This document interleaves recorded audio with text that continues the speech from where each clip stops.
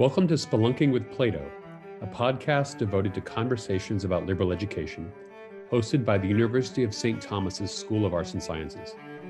Here, students and faculty are called, through the light of faith in the Catholic intellectual tradition, to ascend from Plato's cave, bringing others with them to a vision of the good and a life of human flourishing.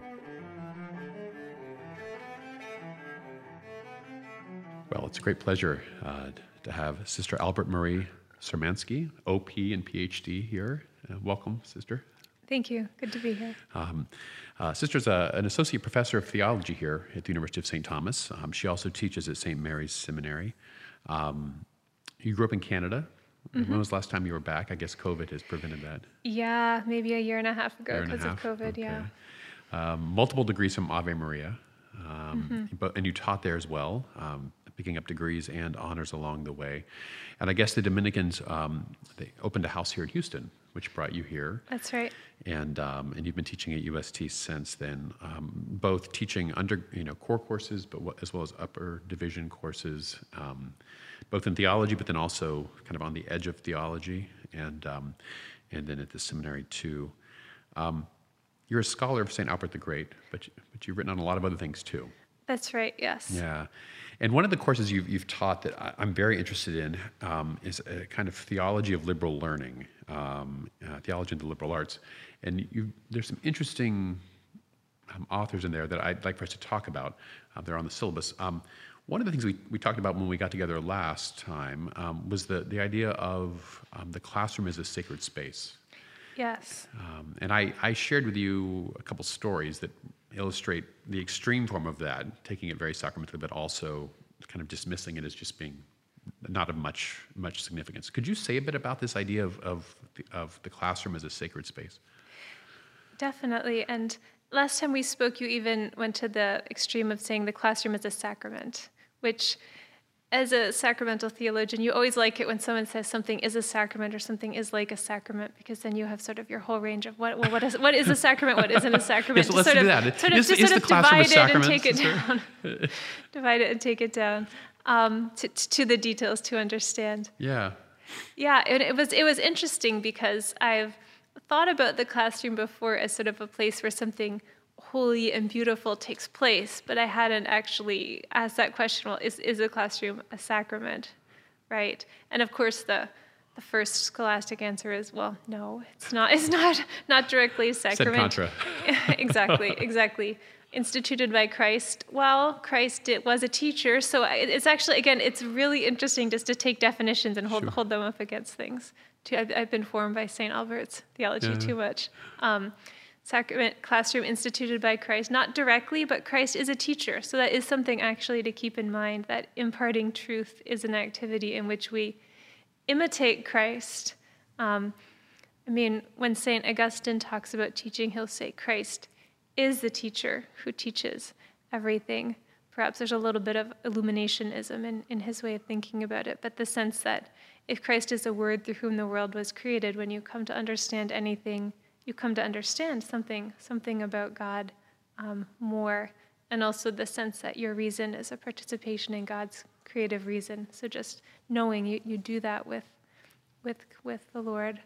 But then, of course, where it falls down is a classical definition of a sacrament, that it gives grace, ex opere operato, a sort of instrumental giving of grace, right? We don't necessarily have that, but it does raise the question, is the sacrament a place of grace? Sure, maybe it doesn't give grace through the immediate action of Christ through the physical thing, the way that a sacrament does, but a classroom is, in some cases, can be a place of grace, in a couple different ways.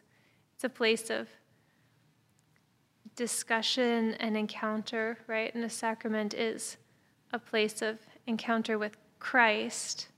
Of course, in a classroom, it's not always directly encountering Christ. Often, I guess I'm theology, so in theology You're always doing some sort of, but just an encounter with another person and with another reality outside of yourself is a type of gift, always. Right, and there. So in a sense, it doesn't do its work automatically. The student has to cooperate with what's being given. Right, right. Which is, I mean, and in the formal sacraments, you have to cooperate, but it's always given. And in a classroom, you have to put a little bit more It's kind of in. Pelagian. Yeah, I think that's okay, though. I think that's okay because a sacrament, I mean, a classroom is naturally, acquiring natural knowledge. Yeah, So okay. And that's okay. Maybe So a Pelagian perspective, yeah. not Pelagian perspective, but model. A Pelagian model of receiving might fit a classroom. Yeah, that's interesting. Well, and it's potentially transformative. The classroom is potentially transformative. Absolutely, absolutely. Yeah. That you bring what you are, just like you do to the sacraments, and hopefully encounter something more than yourself and outside of yourself that is going to actually change you. Right. Yeah. Right. So it's not a sacrament, Right. but could we say that there's a sacramental quality or aspect or parallel? Absolutely. Yes. Although there, again, so many interesting things related to sacramental theology. In a sacrament, you also have a sign, right? In the classroom, you have discourse, you have knowledge, you have information. It's not quite as sort of visible, sensible aspect which sacraments have. I mean, I guess sometimes you try and put an image on the PowerPoint that will have an emotional impact that will help that will fit with what's being taught. But that's sort of the bottom 2% of the importance of what's going on in a classroom. Well, there can be purgation and suffering as well. Yes, maybe a sacrament is so the classroom as a penance, as a penitential exercise for the teacher and the student. Maybe there might be something there. But at least in a classroom, you do have more than one person facing each other. So there's at least some sort of sign of communion, of sharing. So there is some sort of sign of openness to something beyond yourself. So there is a symbol in a classroom as well, I think. Yeah, and I think the examples I gave you is I've heard, I've never witnessed, but I've heard of students who may genuflect before entering a classroom, in a kind of taking that kind of view to an extreme, right?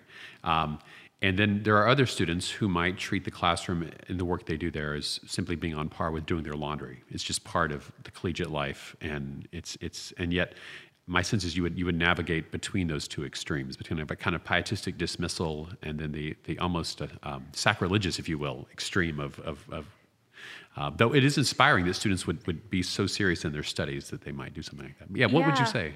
Yeah, that's interesting. I mean, I wouldn't genuflect before the classroom as a classroom. Right. But on the other hand, it's not uncommon to start class with a prayer, with an invocation of the presence of God. So God isn't the classroom, but asking the Lord to be there and bring the Spirit in. And I mean, definitely what takes place in the classroom is on a different level than sort of doing your laundry or nourishing yourself. I mean, in one sense, you come, hopefully you're going to do your laundry all your life. You come to the university particularly for that purpose of encountering truth, learning from others. Right. And like I said before, any encounter with reality is in some way an encounter with God. And not meaning that in a pantheistic way, that God is the text, but that if God's mind is the creative source of the world, and that's something Aquinas and Albert would both agree on. When you come to know the world, you in a way share God's thoughts and come closer to God in that way. Yeah. Well, when your work on St. Albert is about the Eucharist, right? Yes. And you look at a number of different themes. When I look across your various writings, there are themes in there about joy, about beauty, and of course there's the central idea of eating, right? So, are there parallels here with the intellectual life, the academic life? In what way? Often when we think of I'm thinking of the cave. You're ascending from the cave of darkness and shadows for a vision of in the light of the good. That's all very much a visual or vision-driven idea. Right. But I'm wondering, to what extent is the work we do in the classroom, liberal education, is it more like a meal? Is there something that we become we become united with what we're studying? Are there aspects that would illuminate the process of liberal education, the active liberal education, that we can learn from that part of sacramental theology? Yeah, I mean, definitely the idea of sort of nourishing the mind. Yeah, there's the theme of eating is so strong in Albert's sacramental theology, partly simply because he has such a respect for the meaning of the symbolism of the sacraments. So Right. Christ comes to us in the Eucharist looking like food, and what does that teach us? But Albert, there's actually one place in his De Corpore Domini where he gives this long analogy between the process of eating and the process of receiving the Eucharist, and it's something that doesn't quite appeal to our sensibilities nowadays. But he starts off with sort of like when you eat, you chew and you get the taste, and and he actually compares that to prayer and meditation. That you should be doing to prepare yourself for receiving the Eucharist. That meditation, you take in the idea and you chew it, and you taste it and you think through it and you sort of see what you think about it, and then you swallow it and you're nourished by it. And there's that. When we receive the Eucharist with our body, he wants our minds also to be sort of Right. chewing over the ideas and thinking through them and appreciating them. So they're in the analogy of eating, you have both the tasting, appreciating, and also the being made stronger. And those are two things that are important in the classroom, right? You're working with and imparting knowledge, but there's that question, we have so much information nowadays. There's Right. that question, why do I want this knowledge? And sort of what's tasty about it, what's beautiful, and also in what way does it strengthen me? Are good questions to ask. When I teach core courses, I'll ask students to ask those questions. Right, So I'll right. tell them, when I teach sacred scripture, I'm teaching what I believe is the saving word of God, and there's, it's worth knowing for this reason. But you all come from different backgrounds, so you need to ask yourself, in order to really, ask yourself, how is this valuable? How will this strengthen me? And not necessarily in a relativistic way, but there's different goods in that process of learning, and which ones are tasty to you, at this moment. And I'm hoping they'll come to taste the saving truth of God present in it. But in any case, the wisdom, the ideas, the ancient cultural teachings, the depiction of what it means to live a just life, and the peace of that. There's things, different spices, you could say, that hopefully different students can taste and appreciate. Well, it's a banquet, right? It's a banquet, Yeah, exactly. a feast. Exactly. Which leads in a lot of directions, including Joseph Pieper, and maybe we can talk about him. I'm thinking about the different images for heaven. The three of the most common ones are the banquet, right? The wedding feast, Yes. a heavenly feast, the city, and then the beatific vision, right? So you kind of think Yes. about liberal learning, and are there analogs in that area, right? There's the vision of the good, but there's also this feast that you're describing. Yes. Yeah. And that's interesting. Well, I've often seen the film Babette's Feast used as a way to begin to introduce students to liberal learning. This idea that you kind of, I'm going to grossly oversimplify the film, but there's this sense in which you can have a very utilitarian view of the material world, a very dull, drab, non-celebratory approach to meeting one's basic needs. And then there's a higher approach. There's a more festive, a more joy-filled approach. And sometimes it's worth setting aside the greatest resources for. I mean, if you think about what we do here, for 4 years, they're setting aside enormous amounts of time and energy to pursue these things. It would be very easy to step aside, so that's just a complete waste. But that's a very limited view, and I think, a wrong view. But the idea of a feast of the classroom, a feast. But then, as I said, that goes to Pieper. And you teach some Pieper, I think, in this introduction to liberal learning, theology and the liberal arts. Can you say a bit about Pieper's contribution to liberal learning, and what can we take away from Pieper? Yeah, there's a lot in his corpus. We particularly, in my class, read his book, Leisure, the Basis of Culture, and partly to ask this, sort of compare a utilitarian view of study and knowledge and work, and to bring in this idea of leisure, and leisure not just as resting so that you can work more, but the sense of contemplating that. What do we work for? What ultimately does it mean to be human? What are these goods? And he includes religious celebration among authentic expressions of leisure, as well as sort of philosophy, being with others, sort of this vision of understanding the world. So in the classroom, we look at that in order to sort of ask the students with their different majors, where does it fit, right? You want to be in business and you want to make a lot of money, but then what are the human goods? What does it mean to be human? How do you understand what the purpose of life is, I guess? And we also look at his text because of his comparison between those two activities of the mind. He calls ratio and intellectus, because students like, well, actually studying is a lot of work. What do you mean studying? This vision of leisure, that's not what I'm doing. I'm writing papers, right? So and they always can, in whatever discipline they've been working, when you sort of that ratio, that activity of reasoning and analyzing and working, and then you come to that intellectus, to that contemplation, that moment of deeper insight that is joy-filled and can sort of gives you deeper understanding of reality. And they can always point to moments of that in their discipline and sort of recognize, okay, intellectual work is work, but we do it to see, to understand, and to rejoice in that. Yeah. Well, I think it's so interesting that you have that woven into that course, where students can it's a very much a deep meditation on liberal learning, and raises the level of awareness of what they're doing in terms of their education, but then also give them a chance to pull these together. And I think he brings that in that text, skole, the root word for leisure in school are the same. And I've had the same experience where students go, you got to be kidding me. You're working me to death on this course. This is supposed to be leisure. But do you find the students are open to this? Are they open to the idea that there's a higher kind of human activity that is represented by intellectus? They are.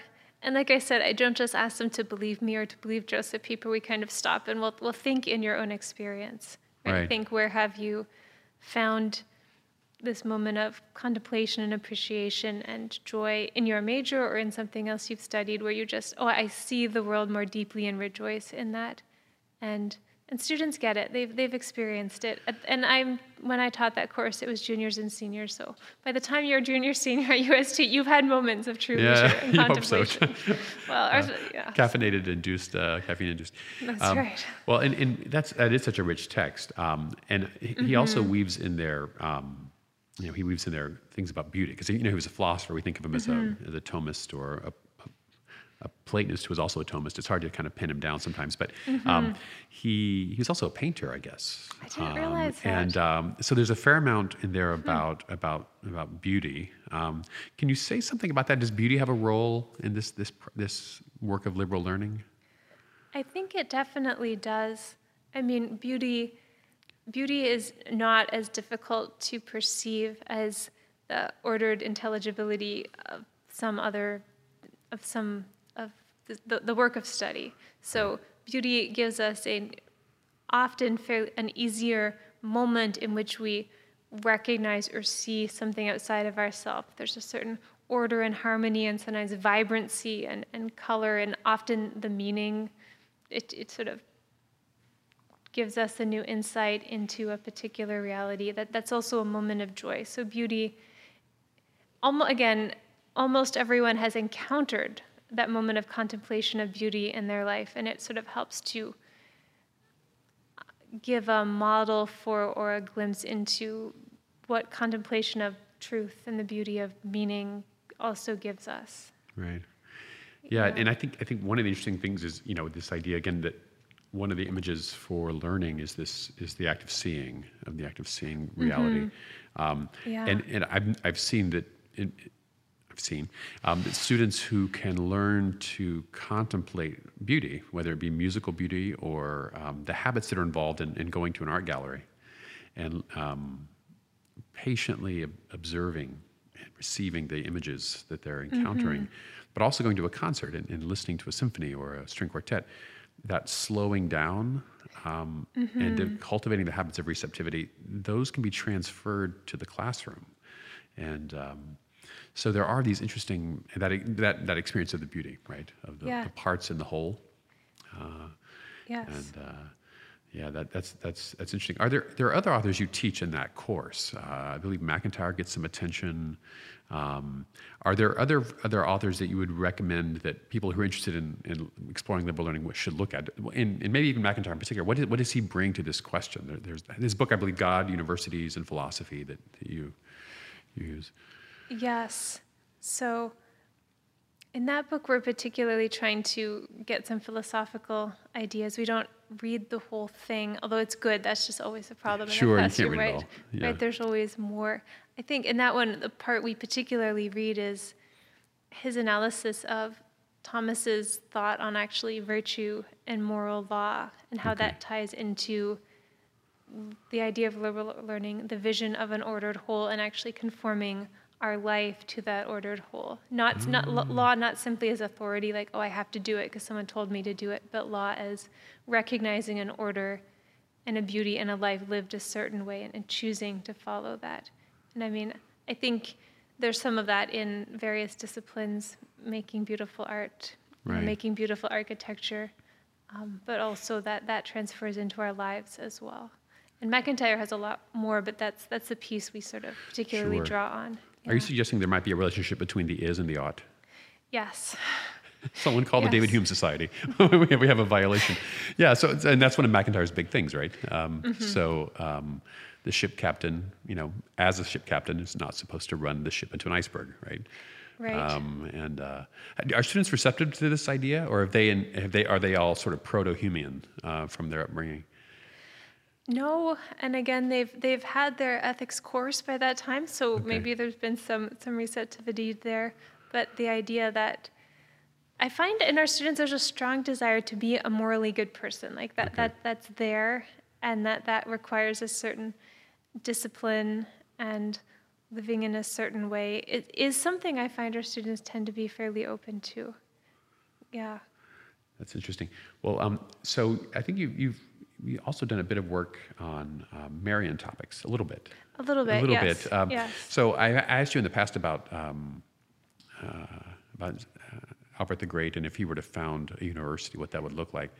I'm also thinking about John Paul II's letter to women and his discussion of the feminine genius and Our Lady, and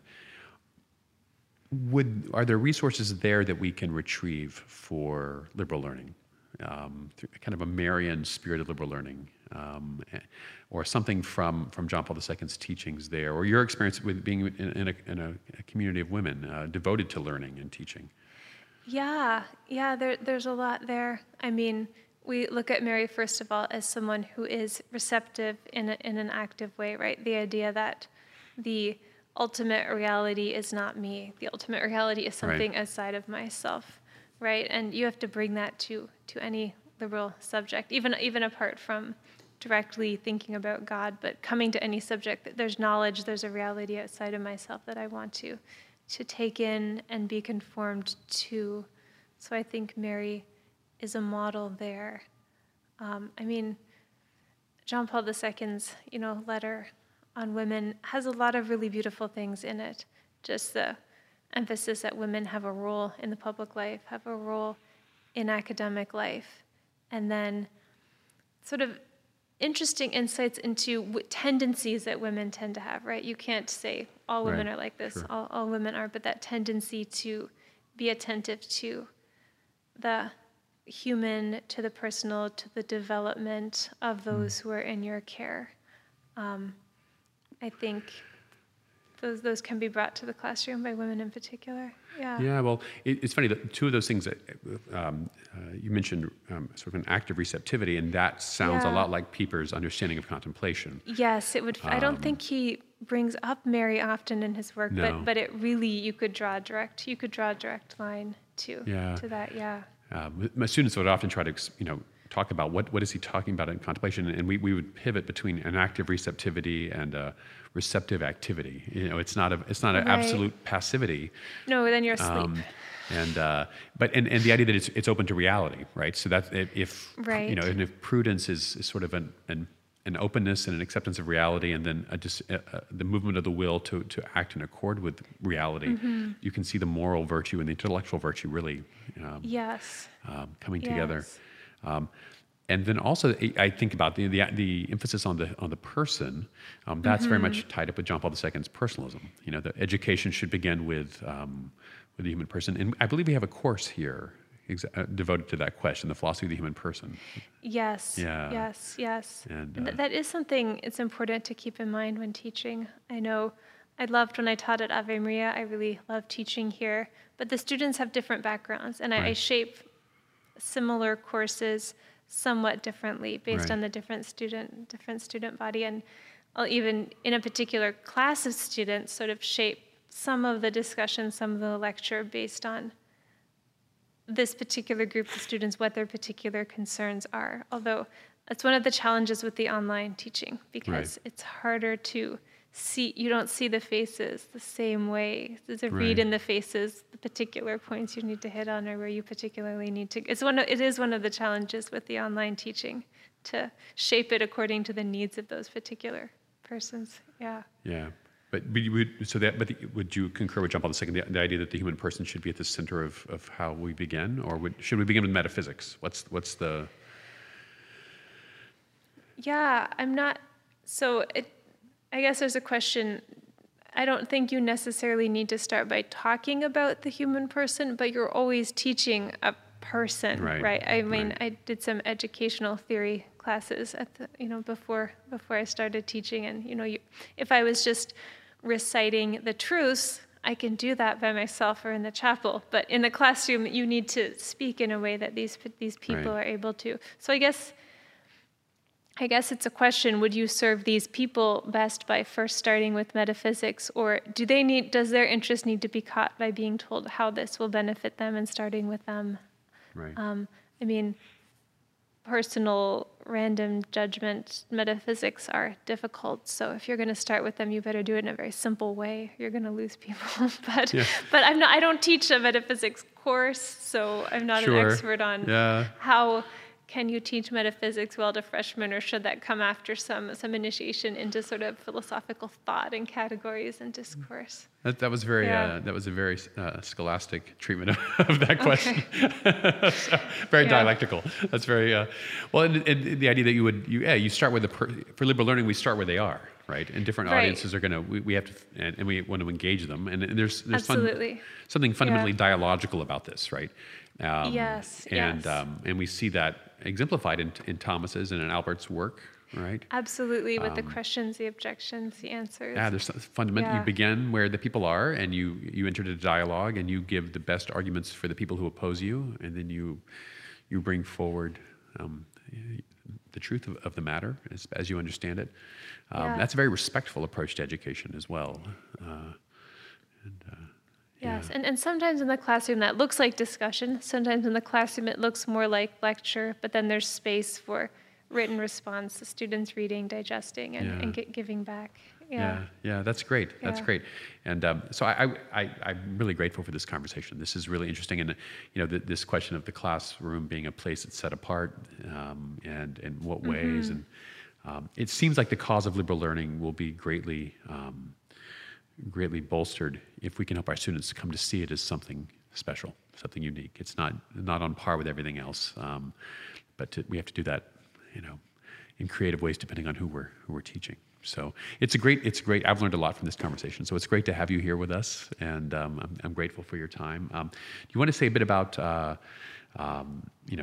any books, any work you've worked, anything you've written, any works you've produced? I know we've talked about your work on St. Albert. Are there other things that you've written that maybe our listeners might be interested in exploring?